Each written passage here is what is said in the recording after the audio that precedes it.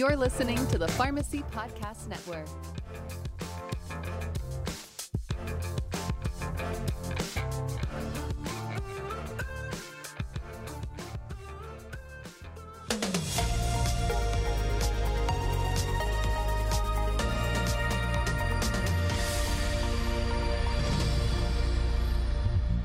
Hello, and welcome to Pharmacists United for Truth and Transparency, the PUTcast. PUT is a not-for-profit industry watchdog organization dedicated to exposing the truth about the shady, abusive practices of pharmacy benefit managers and how they affect American patients, healthcare providers, and taxpayers. On the PUTcast, we'll talk to pharmacy industry experts, influencers, and patients, always with the goal of bringing the truth, transparency, and solutions to America's prescription drug affordability crisis. Hi, everybody. This is Monique Whitney. Welcome to our podcast, the PUTcast. I'm really happy tonight to have our president, Scott Newman, here co-hosting with me. Hi, Scott. Hey, everybody. And then we have our distinguished panel with us this evening. I'm thrilled to have Nathan Mayer, our board member from Michigan, with us. Hi, Monique. Thanks for having me. Thanks for being here, Nathan. And then we have Cindy Reed from Illinois. She is a friend of PUT's and a real powerhouse. Cindy, we are so glad to have you. Welcome to the PUTcast. Well, thanks for having me. Glad you're here. And then we have a great friend of PUT as well, Carl Schuessler. Carl is someone that just about everybody at PUT has either met or heard of or knows. Carl is the brains behind several incredibly important programs that are up and coming, one of which we're going to be talking about tonight. Carl, before we jump into even what we're talking about, I'll give you a chance to say hello. Thanks, Monique. It's an honor to be with y'all tonight. We're going to jump into what we're here to talk about, which is a whole program that around PUT we call the Relocalizing Care Program. So Scott and I talk about this quite a bit with our board member in Florida, Dawn Butterfield, who first brought the idea around to us by working with you, Carl. And then just so happens that around the same time that you guys were working on your program, we met Cindy and learned about something she was doing in Illinois. And then when Nathan came and joined the board, he was talking about some things he was doing and an algorithm that he was creating. And to us, it seems like this idea of bringing healthcare and healthcare dollars back into the local economy was starting to grow. It was an idea that was just too good not to look at. Scott, I know, so you and I have talked about that a little bit. I know you have thoughts yourself about the importance of this. Well, yeah, I mean, I've been following this longer than I've been a member of PUT, and I love the concept. And you know, I haven't made the many connections here with Meyer, but with a couple of the independents in our area, we tried to many years ago. It's been about 5 or 6 years ago now. The city's prescription benefit was coming up for bid, and we ended up putting an RFP together, the three independents in Chesapeake, to do a local care model that would have saved the city, I think it was close to $19 million. Well, they had a Willis Group representative who was in charge of the RFP. So we didn't make it past the first round, and ultimately Express Scripts got the contract. And to me, that is the epitome of the influence that specific type of benefit broker has. So, to get away from that particular model and away from the PBM model is imperative for us to do. And Monique, you can confer this, but we've been talking about where does independent pharmacy go. We determined quite a while that we weren't going to stop fighting for independent in legislatures and the court systems, but ultimately the only way this is going to change is to relocalize care and cut them completely out of the middle. Just do away. They go away when the business isn't theirs anymore. And I think that that's pretty much the only way that we're going to survive an independent pharmacy.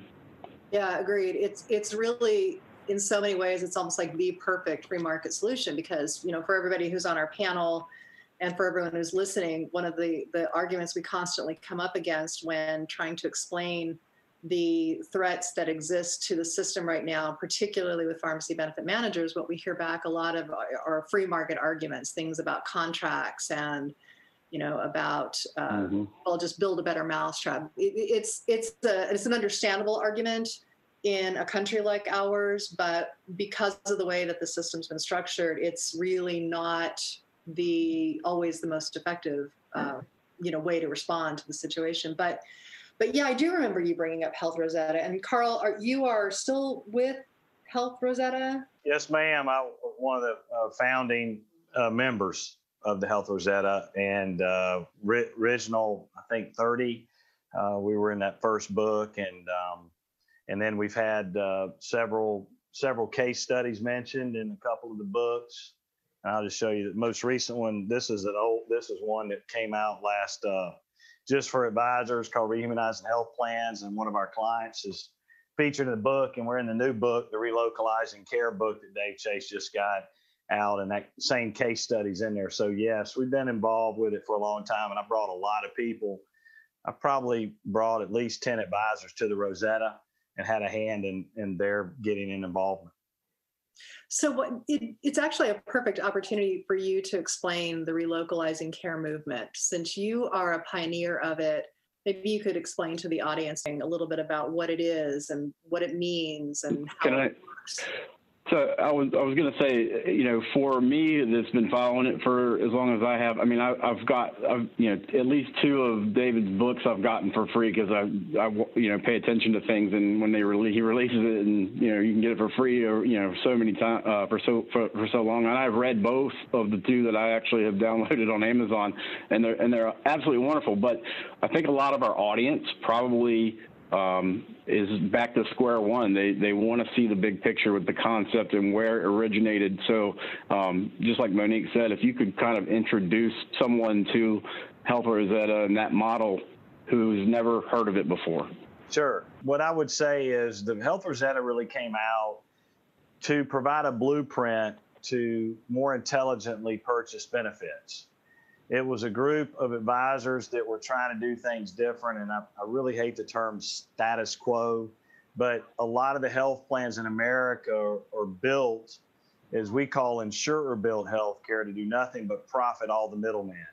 And that would be insurance companies, PBMs, program billing millions, some hospitals. Careful what I say on physicians, because my father's one. But there was a lot of people that were had their fingers in the pie, if you will. And benefit advisors, correct? Oh, yeah, thank you. I left them off, and I normally call them, I'm known as the pink pants cartel wearing guy. So I normally refer to them as the cartel. So yes, I was a part of the problem until, really 6-7 years ago. That's basically it in a nutshell. We all share a lot of information, and we're trying to do things different. That's what spurred me to build our fair cost health plan we can talk about later, but that's really it in a nutshell. And I think that the Rosetta's great. Dave Chase and Sean Chance and Melissa Taylor done a wonderful job, but not everybody is at the same spot as others are. And that's something Monique knows about with advisors, and what we're going to try to do with this program. We'll talk about in a little bit, but it's one of the few groups, I think, that is really trying to do something about this and pointing these things out, and the real key, somebody goes, Carl, how did you save that hospital $1.2 million or 54% with 160 people? And it's real simple. We eliminated the middles. Nothing more than that. It's not complicated. It's pretty easy. Now, it's complicated to build it correctly, but it's all about improving financial outcomes and clinical outcomes. And that's what we've really done with that. Did that answer your question, Scott, or did I not do a good job? Yeah, that's pretty good. Wow. Well, I think about on that. I want to transition over to Cindy for just a second, because I think something Carl said just a moment ago reminds me of something you were sharing once in a meeting that you and I were in. You started working with, I think there was a company there in your city that consulted you or had asked you some questions about their drug spend, and you ended up sort of falling into a role of being a consultant for them, or maybe it was the city. Can you share a little bit about that? Yeah, basically what happened is that I live in a town of 4,000 people, rural Illinois. Average household income is like $40,000, $50,000. So every penny counts in those households. And there's a lot of companies who are actually self-insured. And I came across the county who employs about 50 people, not super big, but countywide, there's 50 people on payroll, and they were self-insured. And their insurance agent contacted me and said, we are spending so much money on prescriptions. And I said, well, can you send me the top 25 most expensive drugs? And they sent it to me, and in 1 year with 25 drugs, I found in excess of about $60,000 that was being lost to the PBM. And I didn't even have dispensing data from the chains. I had dispensing data from myself and from another independent in town. And so we were able to guess like there's about $60,000 in excess. So I took this back to the county and I said, on these 25 drugs, 25 individual drugs that are, some of them are maintenance medications, some of them are one-time, just in what I can tell, you spent $60,000 extra. At that point, the insurance agent, he was like, what? How do we get around this? And the county board member was like, how do we do this? And what can we do? And so at that point, I was hired as a consultant to help them navigate through moving away from the traditional PBM to a transparent PBM, basically to make the case, like, here's the thing. You have 3 pharmacies in town, 1 chain, 2 independents. Who's supporting you? Who's voting for you? Who has influence in this town? Who's committed to living here, existing here, putting ourselves into it. So they said, well, let's give preference to the independents. And we sat down and we created a model where if you come to one of the independents in town, it's $5 for a 90-day supply. You go to the chain, it's $10 for a 30-day supply. So you have every incentive to use the independent. I modeled out a sample patient. The sample patient was going to save $90 a month. The county was going to save $50 a month on their prescriptions. I mean, it was a win for everybody all around. And so they let me write the contract. They told the PBM, we want to work with you, but she's setting the reimbursement. So the contract is written like, here's the cost of the drug, here's our dispensing fee, here's the portion that the patient's going to pay, and the PBM pays the remainder that the patient doesn't pay. I have followed Carl and Health Rosetta, and I've also followed the ECHIC group out of St. Louis. But the problem that I was finding was that when you present these very alternative ideas to people, then they leave the pharmacy or they leave the pharmacist and they say, wow, this is a really great thing. And then they go to their broker or their agent and the agent says, oh, I don't know anything about that. And then all of a sudden they're like, well, we can't do this. And on the flip side of that, you're also in a community where you want your insurance agents to survive. So you don't really want to cut off the agents at the knees, and you don't want to make a negative relationship with them because they're going to sell Medicare plans and homeowners and professional liability. And so it was like, I can introduce the idea of relocalized medicine, but I can only take it so far. But my portion that I could contribute positively was, let me show you how we can just change the pharmacy world, because I'm an expert on that. Yeah, Carl, what's up? Cindy, you're my hero, first off, but secondly, the difference, you're right about, I agree with you on everything you're saying about being a smaller community, et cetera. But the one thing I think that's important and the audience and anyone listening needs to hear And I've known, everybody knows I'm very passionate and been pretty calm so far, but I'm starting to get fired up now. So there's a difference between an agent, a broker, and an advisor. And the problem you have is you're not dealing with an advisor, you're dealing with an agent. And people that push insurance and bring two people that bring a product and a company together to get a commission, that's a broker.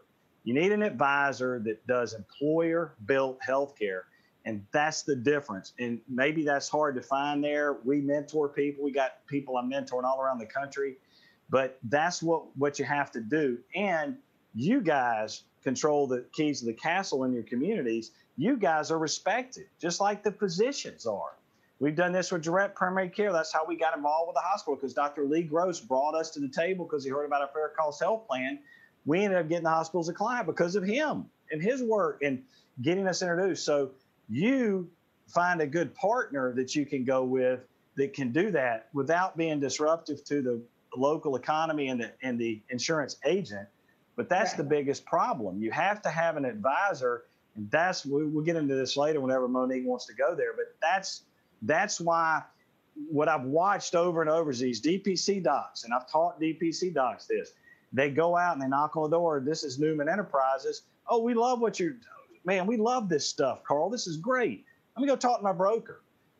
We had this person in our office, and they were talking about, pharmacies and local man, you don't want to do that. Oh, okay. And they're off to running their business, and you're out the door. So you have to do the right partnership when you approach these employers. And that's what we've seen. And actually, after I did the county, it kind of backfired a little bit. So I got paid a consultant fee as an independent consultant to help them write the plan. But because it was a county situation, then somebody decided to make it political, and it became a Republican versus Democrat and whatever, and it backfired, and most everybody ended up going to the other Indian town, which is fine. The point was that I saved people money. And so I did my part for the community, but then that opened the door for another employer in town. They employ about 900 people. It's a factory. They're fully self-insured. And at that point, their claims were just skyrocketing. And I was hearing from the people who were working there, like, they're pushing us to this high deductible plan. They're pushing us here, they're going to fund us an HSA, but we have to go to the high deductible. And it just wasn't working. Like, it's not working for these blue collar individuals. And so I reached out to human resources. I didn't get a whole lot. She's like, I'll talk to my broker. Shocker. And then I didn't hear anything back. And so I went to one of the founders of the company and I said, hey, and he's like, oh, let me get you in touch with the CEO, the current CEO. And I said, okay. I didn't hear anything. And so I went to one of the stockholders, who is my age. And I said, her dad was one of the founders. And so I went to him and I was like, or I went to her and I said, here's the deal. I know you guys are getting hosed. Like, you are losing so much money. Like, I'm DAW-9ing all over the place on your plan. I said, and I can't get anywhere. And so she said, you need to talk to this guy. And so I talked to him and he took it to the board, and the board said, no, we want to explore this. I went to the stockholder, and then she referred me to one of her coworkers who is also a stockholder. And he took it to the board, and the board said, yes, we want to pursue this and we want to look into it. And so then that's when they came out and said, we want to hire you and we want to dig into this. And so they again hired me as a consultant, independent consultant, and I reviewed their claims. And on their plan, it was like 6 figures worth of stuff. And it was interesting because the HR person had, she was hearing from the broker, oh, you get it back in rebates, you get it back. Like, the broker was doing the broker thing, and that's her job and that's how she understands it. But there was one claim in their top 25 for a medication that was $100 for a 100 count bottle. So it's $1 a pill. And on that claim, that company got charged $2,300. And at that point, the HR woman, I swear, almost fell out of her chair, and she was like, we're done. And they ended up going to a transparent PBM, and the broker wouldn't let her do an exclusivity with an independent. She wouldn't write any of that in there. But we did manage to move 900 people away from one of the big three with just analytics. That's fantastic. That's such an inspiring story, Cindy. Thank you. And not having to get sideways with the broker, and not that the model is, it's not perfect. Like, I know absolutely that we are not perfect, but if I take any power away from the PBMs in this area, like if I can just do that, it's like one tiny thing. It's 1,000 people out of millions, but 1,000 people is 1,000 people. So that's all I can do. That's great. That is so great. Nathan, I think you had a comment, but I also wanted to ask you, one of the early conversations that Nathan and I and Scott were having was about this very thing, about how to bring attention at the local level to what, pharmacists could be doing to help their community, their employers, but also you had talked about building an algorithm, or maybe you had built one out. I was wondering if you would share a little bit about your story in addition to whatever comment you had about Cindy's story. Yeah, absolutely. I want to chime in to Cindy. What you said was just exactly what goes on in this, and I'm sure Carl has seen it all the time. It's an ecosystem problem. What's going on? You have the agents that are saying pick this plan, and they're getting kickbacks from picking that plan. And this reminds me of when I was living in China, and I lived in China for 5 years. My wife's cousin, and they have a lot of these education consultants that help them to get into colleges, and they choose colleges for these kids. They recommend them based on where they're getting a higher commission. So they have all these kids, they go to this college. It's it's a college I've never even heard of, and they're really primed about it because they're getting this big fat commission. So I want to start with that. I mean, that it's an ecosystem problem. They're saying pick this plan because a lot of times they're getting a huge commission off it. Misaligned incentives, Nathan. That's all I'm going to interrupt you. It's totally misaligned incentives, the whole system. It's bad. I think as a pharmacist, independent pharmacy owner, or as pharmacy owners, we need to understand that. And as for employers, even self-funded, self-insured employers, they need to understand that too.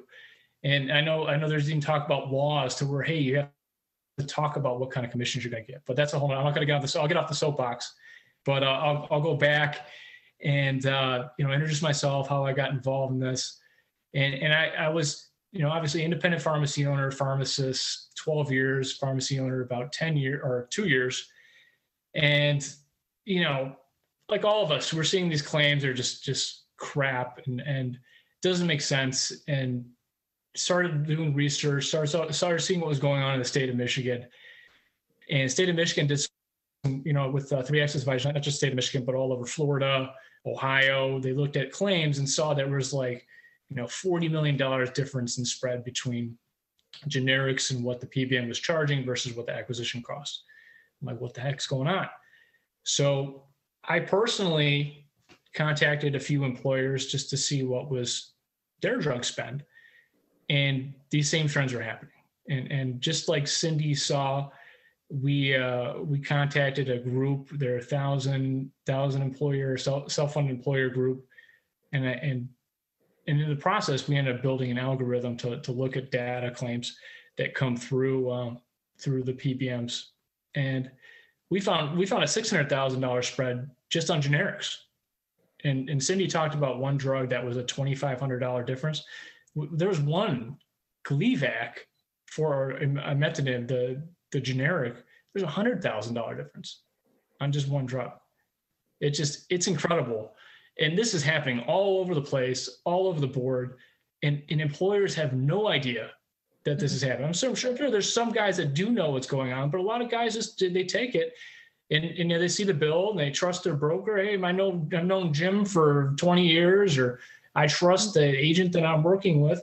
In the case of that drug, the broker and the HR manager both thought that it was okay because it was for a cancer patient. She had cancer. Yes. It's a cancer drug. So it has to be expensive. Like, it just has to. And so when I told him, I was like, the wholesale price on that is $1 a pill. And I was like, I highly doubt that she got $2,300 or that she got 2,300 pills, like, regardless of her diagnosis.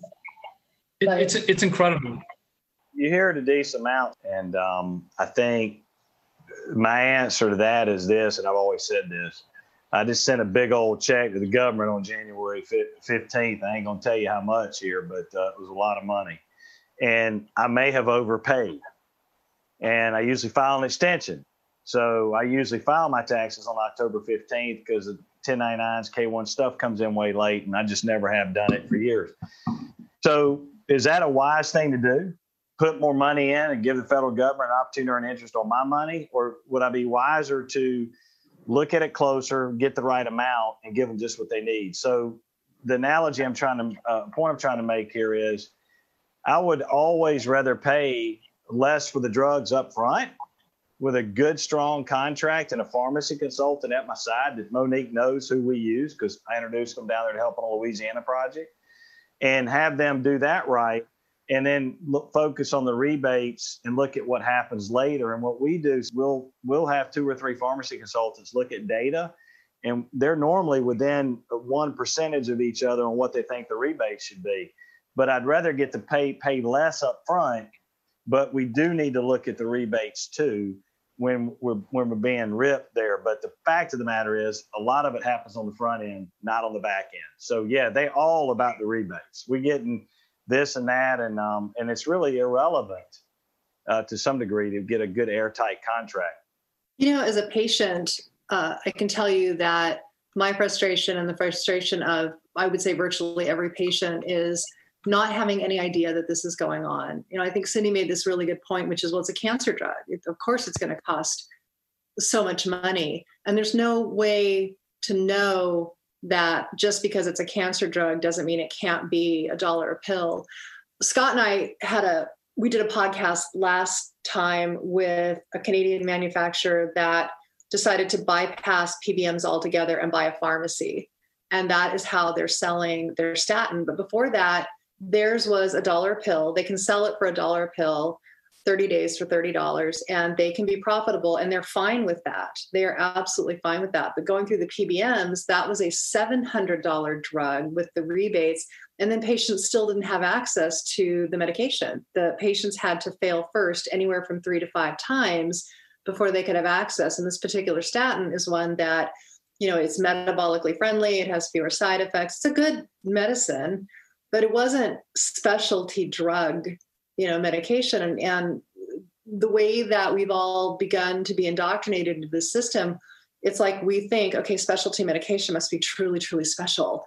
And it's not. It's just truly, truly more expensive. It doesn't require special handling. It doesn't require special certifications. It just doesn't require that. So, Nathan, you think you had a comment?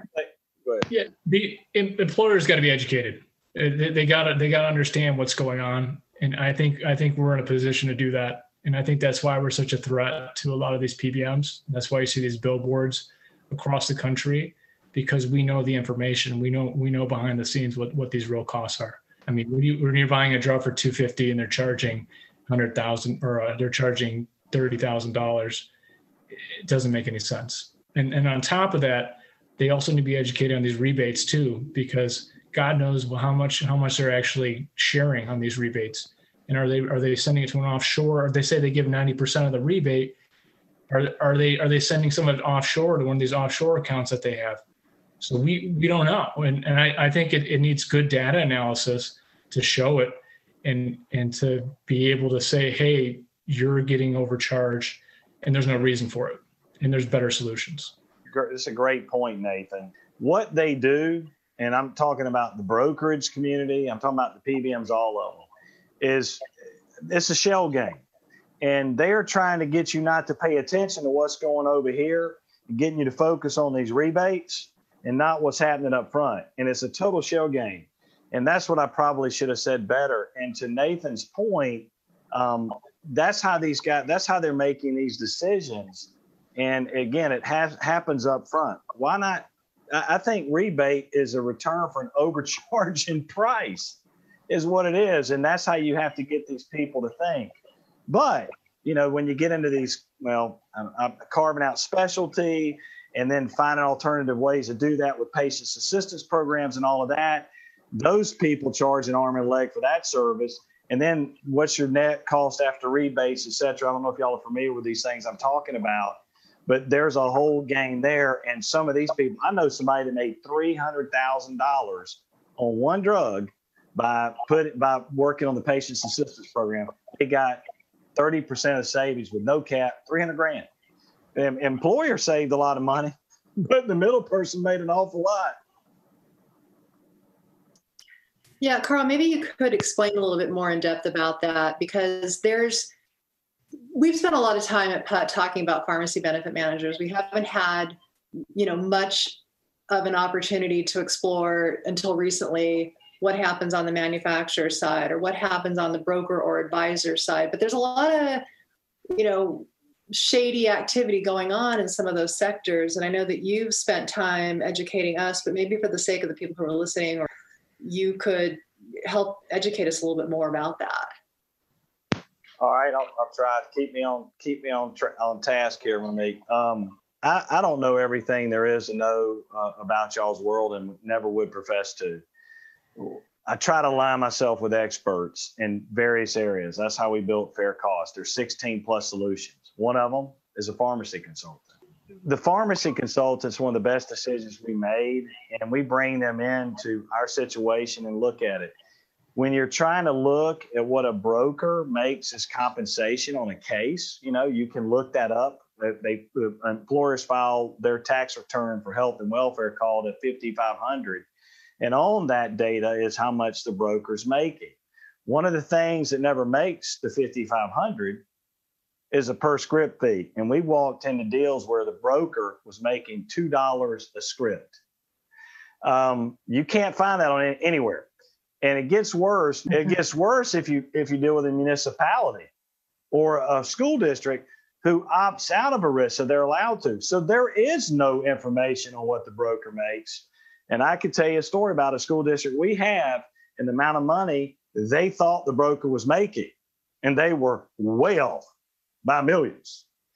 And I can go on, and I got to be careful what I say here. But a lot of people know about that case. And there's no question when you get into our world, and I think, but if you really want to get back to the relocalized care discussion, this is where it starts. It starts with y'all.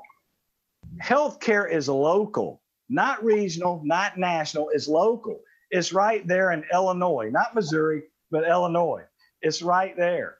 And that's where it happens. That was supposed to be funny, Cindy. You didn't even crack a smile. But anyway.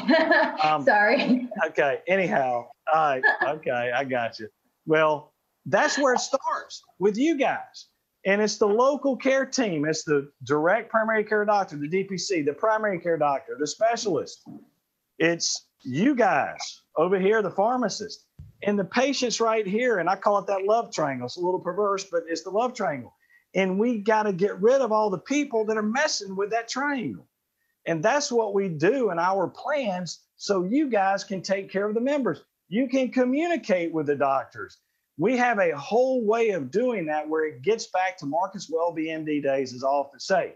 All of y'all are too young to know who Marcus Welby, MD is. Okay, so Carl, just as a question, if I were to have another opportunity like what I have already done, because around here, like the hospitals, all the physicians are employed by hospital systems. They work in clinics that are associated back with hospitals that are 30 minutes away. So how do you make that connection? I mean, because I'm certain that there's other pharmacy owners that are trying to do this, and we're not getting anywhere because you can't approach the individual provider because they're an employee. So what step am I missing? Cindy, you gotta be smart. That's your first problem. I can't help you with that. But Anyway, I'm kidding. Did Golly, you just call me dumb? nobody is laughing. Jeez. Woo, rough crowd. Cindy, you got to look at each situation, and I can't guarantee you success, but I can tell you we've gone into Orlando and got an agreement from one of the largest health systems in the state of Florida. But how'd you do that? To work with our school. Because we went out and had the meetings. We went out to met with the chief revenue officer for 3 hours and talked to him about our plan, talked about how we design a plan. So if the employee or the member comes to their hospital, they're not going to have to chase them for deductibles and coinsurance because the hospitals only collect 7% of that money. So we're going to make the hospital's life easy, and then they get paid by the employer, right? So you have to be able to go out and explain these things, and then you have to work on what we call weaponizing the plan design and incentivizing the plan design to get steerage to places. We can help you if we're given the opportunity. You have to have these conversations, but you also have to have a track record of success. And I think we've got a lot of social proof. Because when you're trying to intercept it, like, you know, I can do my part, but like if I could take my part to another level, I absolutely would, but I really don't know who to target. I can talk to the doctor and he can be like, oh, that sounds great, but you need to go talk to my boss, the medical director at the hospital. Then the medical director, I'm probably never going to get through to. And you know what I mean? Like, it's just. Well, let's dial it back for a minute here because Scott's asked. I think we're just uneducated about where to go to get forward progress on this and to bring programs like yours into our communities because they can benefit, but we're kind of like, I'm not an insurance broker. So I'm not either, Cindy. That's the wrong word. Sorry. I didn't mean to use broker, but you know what I mean? Like insurance isn't my expertise. All right, here it is. It's real simple. Okay. So I'm getting all these questions. I'm having a hard time. I remember I had COVID a few months ago. Lord, I'm struggling here. All right. To answer the question, okay, there's two questions here. First, you kind of went hospital-wise. Then you went employer. How do we make a difference? So here it is. It's real simple. Write it down. It's real simple. You have to get to the person who controls the purse of the employer. And in my opinion, that's the CFO. Now, I'm careful here because I work with a lot of HR. I love HR, but our experience is, and I'm just going to put it on the table and be blunt and honest with you. HR generally can't say yes, but they can say no. So you got to be careful how you walk. What we think is it's much better to start with the CFO and walk down the stairs instead of walking up them from the HR.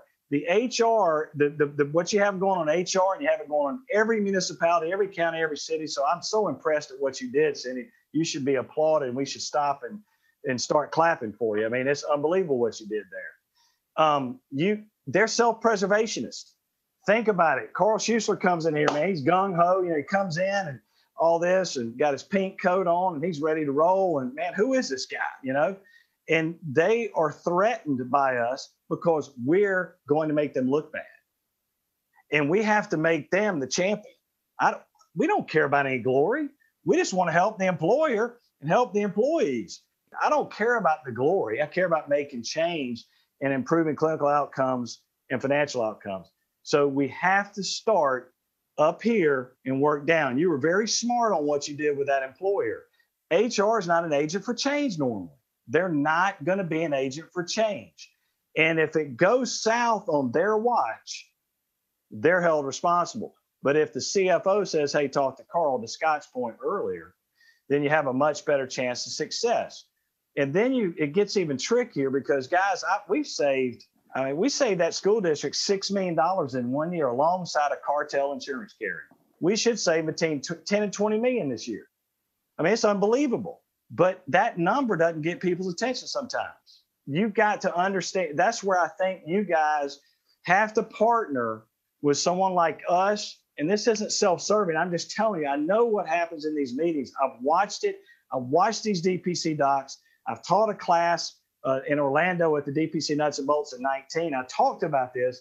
You go out on your own and you see the person and they're all excited about it. And then they call their broker, and it's work. That's work. I ain't interested in that. I'm going to talk to them twice a year and deliver all the bad news and the high increases, and I get a raise every year. Why would I want to change that? You have to partner, and that's what we're trying to do.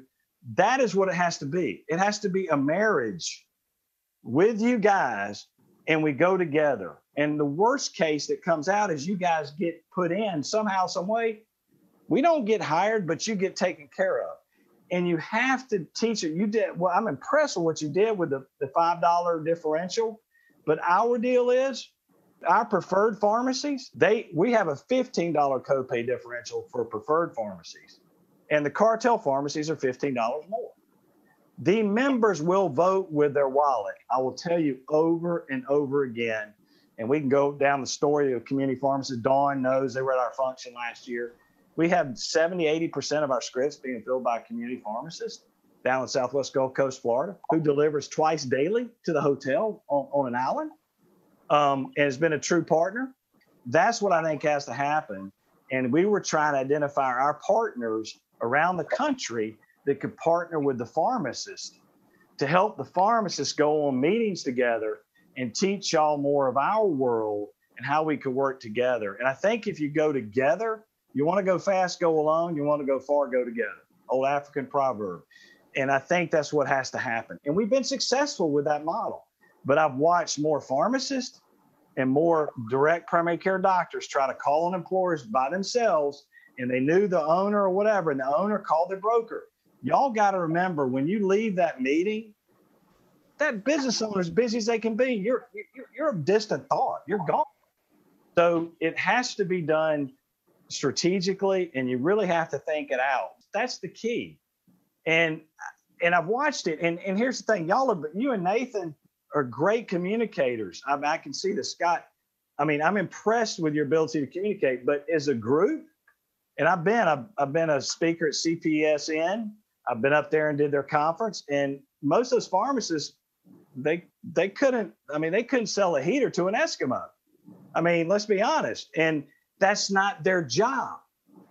Just like my dad's job as an OBGYN was taking care of patients, not filling out EHR and doing all that stuff. It was taking care of patients. So, hey Carl, can I interrupt you real quick? Absolutely. If you don't, I'll probably pass out. So thank you. I had a question. So a lot of listeners are independent pharmacists, independent pharmacy owners. Now they go connect with an employer. Do they go at it, hey, employer, work directly with my pharmacy? Do they need to work with a transparent PBM, or is it a combination of the two? What do you see? What do you recommend? What do you think would be the best approach? Nathan, I totally wouldn't do what you just said at all. Okay, that's why I asked. I'm gonna be blunt, like I'm gonna always be. Okay. First off, and this transparent pass-through stuff, it drives me batty. Okay, because it doesn't mean anything. I've heard these PBMs say that, and then we look at it, and they're not passing through. They're not transparent. You find a good pharmacy consultant. Sounds like you and Cindy can do some cool analytics. I can introduce you to our pharmacy consultant, talk to them. Maybe there's some opportunities there and some business there. But I don't care so much about the PBM as I care about who's watching the PBM. You can get the best contract in the world up front, and 2 months later, they might be robbing you blind unless you have somebody watching them. And that's what no one gets. I have people PBMs want to talk to me all the time. And these people, all our Mitigate partners, I was on this phone with this great PBM. I said, how do you know it's a great PBM, Scott? Well, they said this and this. I said, how do you know? You can't track rebates. We never know if we ever get all the rebates. We'll never know if we get them all. There's no way to find out. So back to your point, Nathan, I think you need to find a good benefit advisor and partner with them and go together in the community.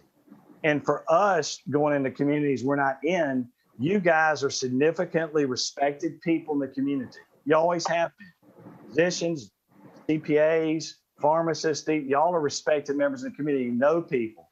It's go with a good advisor together and have a meeting with the employer. That's how you can win, because you got to have somebody that knows how to put it all together and be able to build these plans with success. So I think it takes both of you. You guys are crucial because when you're there as a caregiver, the way I see it, and taking care of a patient, you can talk about that. Hey, we do MTM, we do medication adherence. And hey, if the member comes to us once a month and sits down for a 15-minute diabetic education, assume y'all are set up for this, all HIPAA compliant to be able to do those roles that I know CPSM was trying to promote. If you can do those roles, that member shows up and meets with you that's a diabetic for a 15-minute education once a month, then they get their meds for free. You synchronize them in a bag and give them to them. They're out the door. You just now saved a ton of ER patient admits because of you.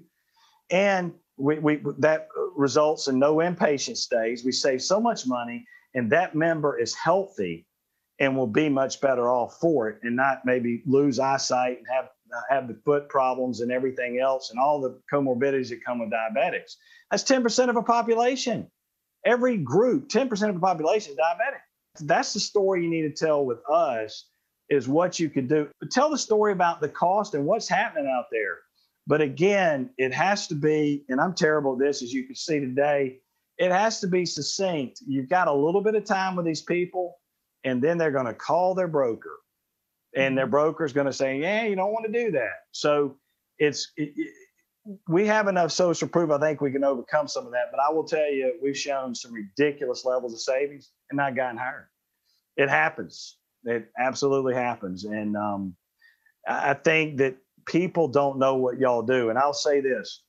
Dawn stood up in front of people like me. Now, I want to make this point because this is what I'm trying to say. Health Rosetta is an unbelievable organization, but not everybody's at the same place. Dawn asked, how many of y'all know what a community pharmacy does? Pharmacist does. And nobody, these people walked away, and you're considered part of the brethren. I had no idea what an independent pharmacy does. And that's what these employers need to hear, what y'all do differently. And I can tell you, when I had to go, this was 4 years ago, I was there with my daughter, and Mary May's going, oh God, here goes Dad. He's going to start talking, asking questions. So I start talking to the pharmacist. I said, hey, do you do any diabetic counseling? This was at CVS. We were in there asking the pharmacist about it. No, we can't do that. I said, well, why not? I mean, what do you do here? Well, we don't. We just, give scripts. No guidance whatsoever. None. You guys bring so much value to the healthcare puzzle. And I know you believe that, but we got to help you fight. Keep the money on Main Street instead of Wall Street. And you guys are it. And you go out in the community together. That's great, Carl. And it's exactly the kind of dilemma that we've seen our independent pharmacy members deal with. We've seen other healthcare providers deal with this too, because the problem of a pharmacy benefit manager is the same whether you're talking about a pharmacy benefit manager or you're talking about a third-party administrator. There's some middleman who has found a way to make a profit, and they'll use language. Language is incredibly powerful, so they won't say kickback, they'll say rebate.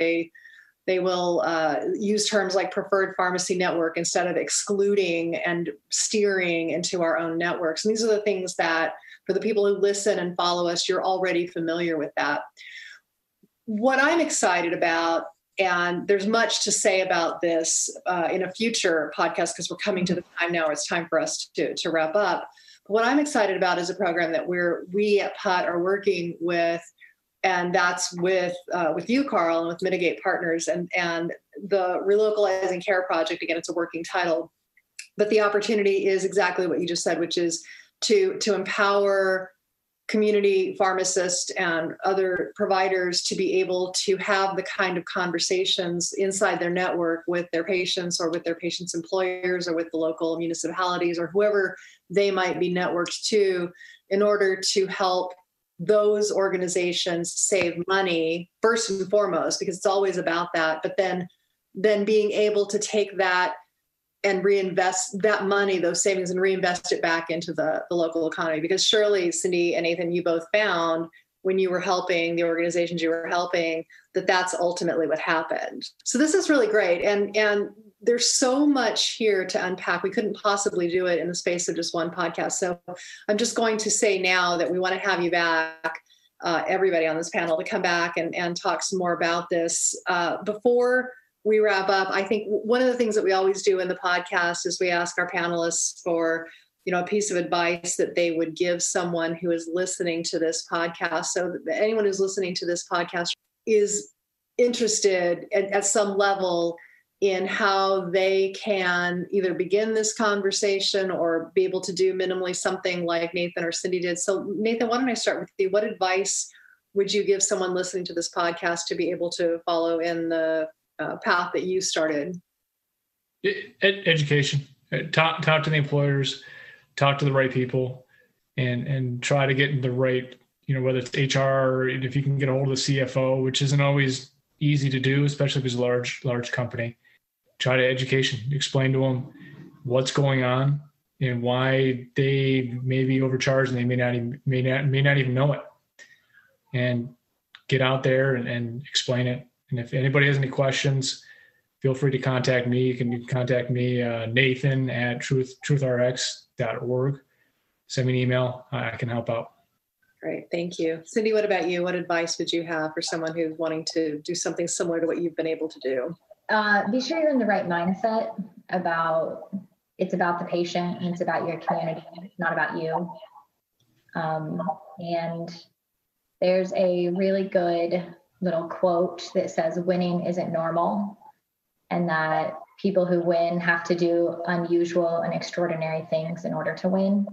And so when you get discouraged, you should remember that it's not going to be normal and it's not going to be easy, but you can get there if you just keep going. Oh, that's great. I love that. Thank you. Carl, what about you? In addition to all the advice you've been giving tonight, if you were going to sum it up in one little nugget, what would it be? First off, I can't say hello in less than 5 minutes, but let's see what I can do here. I would say this. In order to make you guys have you guys take care of patients, which is what you wanted to do, be compensated fairly for your work. You've got to work with someone that can get rid of all the middle players and insert you in. You are not going to be successful working with a BUCA. Y'all know what a BUCA is? Everybody know? Blue Cross, United, Cigna, and Humana.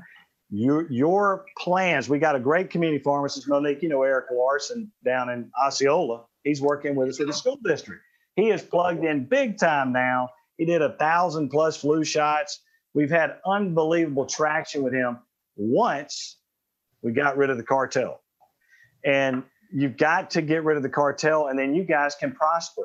You can design these plans with the help of a good benefits advisor to get people to come to your pharmacy, to want to come to your pharmacy because you're taking care of people. You care about people. So my advice is you have to eliminate the middles, but you've got to structure a plan to do that. And if we do that right, then you guys can do what you need to do. And if we do that, we build neighborhood health care, and everyone is neighbors taking care of neighbors the way it used to be, not the way it is today.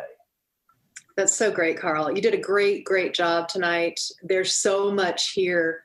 We're definitely going to have you back. And we're looking forward to the program that we're developing with you and with Dawn. Cindy and Nathan are part of that as well. And we're excited to be able to even have that because it's so important what you're doing here and the work that you've been doing to help get the focus back where it needs to be, which is locally. So well, you're kind, Monique, but no, y'all are the real healthcare heroes. You're the ones on the front line. I'm just jabbering about it. You guys are the ones that are doing it and taking care of people. And you guys are what makes this work. But you are being obstructed and extracted from everything because you can't do your job.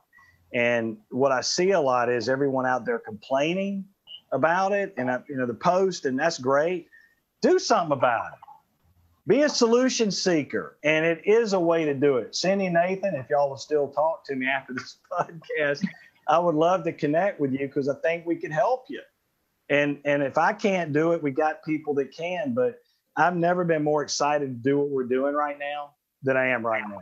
And COVID should have been the gut punch for most of these companies to have to make changes because most of them financially are not doing well. And the cities and the counties and the school districts, they are struggling mightily, but the politics, it is exhausting dealing with government type entities. but it's rewarding because you can improve the education system and all the lives of these people. So you've got to be strategic about it, and you got to be smart. And you guys know people in the community. Cindy, you and Nathan have blown me away with what you guys have done. It's like unbelievable. Well, Carl, thank you. Thank you so much for your time and your advice tonight. Scott, our co-host, thank you for being the one, as you said earlier, you're absolutely right, for being the one to follow this and to help bring it to the kind of program it's going to be moving forward with PUT. So I just want to end by saying thank you to everybody who is tuning in, and we look forward to your comments. If you like what you heard, please leave comments for us. We appreciate having feedback, and we're always looking for ways to improve what we're doing and to bring you topics and information that are relevant to what you're doing now. With that, I will say good night and thank you to our panelists, and we'll see you next time on the PUTcast.